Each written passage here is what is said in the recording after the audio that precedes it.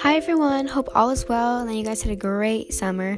Speaking of summer, and now that it's come to an end and school is starting, or not really school, virtual school, this year sure will be different. But while we're on the topic of school, I thought it'd be a great idea for my first podcast to talk about being a student athlete. Being an athlete while attending school can be rather stressful. I'm sure that most of you listening to this right now are student athletes. Personally, I am too, and I know that your life is most likely very busy and your schedule is jam-packed. That during the season of your sport, it's hard to find free time and to hang out with friends. Sometimes you come home from school and go straight to practice, or you might not even come home from school. You just go from school right to your practice or game.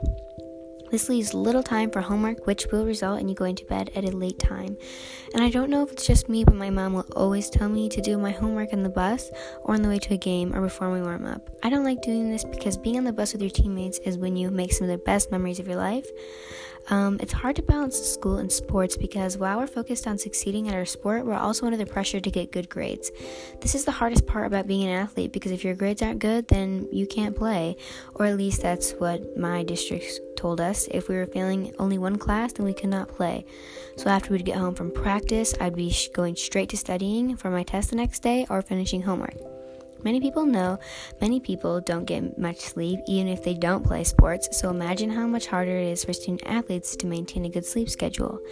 Managing time can be difficult as a teenager, and adults expect our day to go pretty easy and to go like this: to wake up, go to school, practice, eat, study, do homework, shower, and go to bed. When the more realistic version is like this: wake up as late as possible, go to school super tired, go to practice, eat, sit on our phones for a while once we get home, relax more, maybe take a nap, take a shower, then finally get on to homework after procrastinating, and then prepare our uniforms for tomorrow and pack our lunches, stuff like that. So for being real, our life can be super exhausting, not to mention some people play 2 sports in the same season.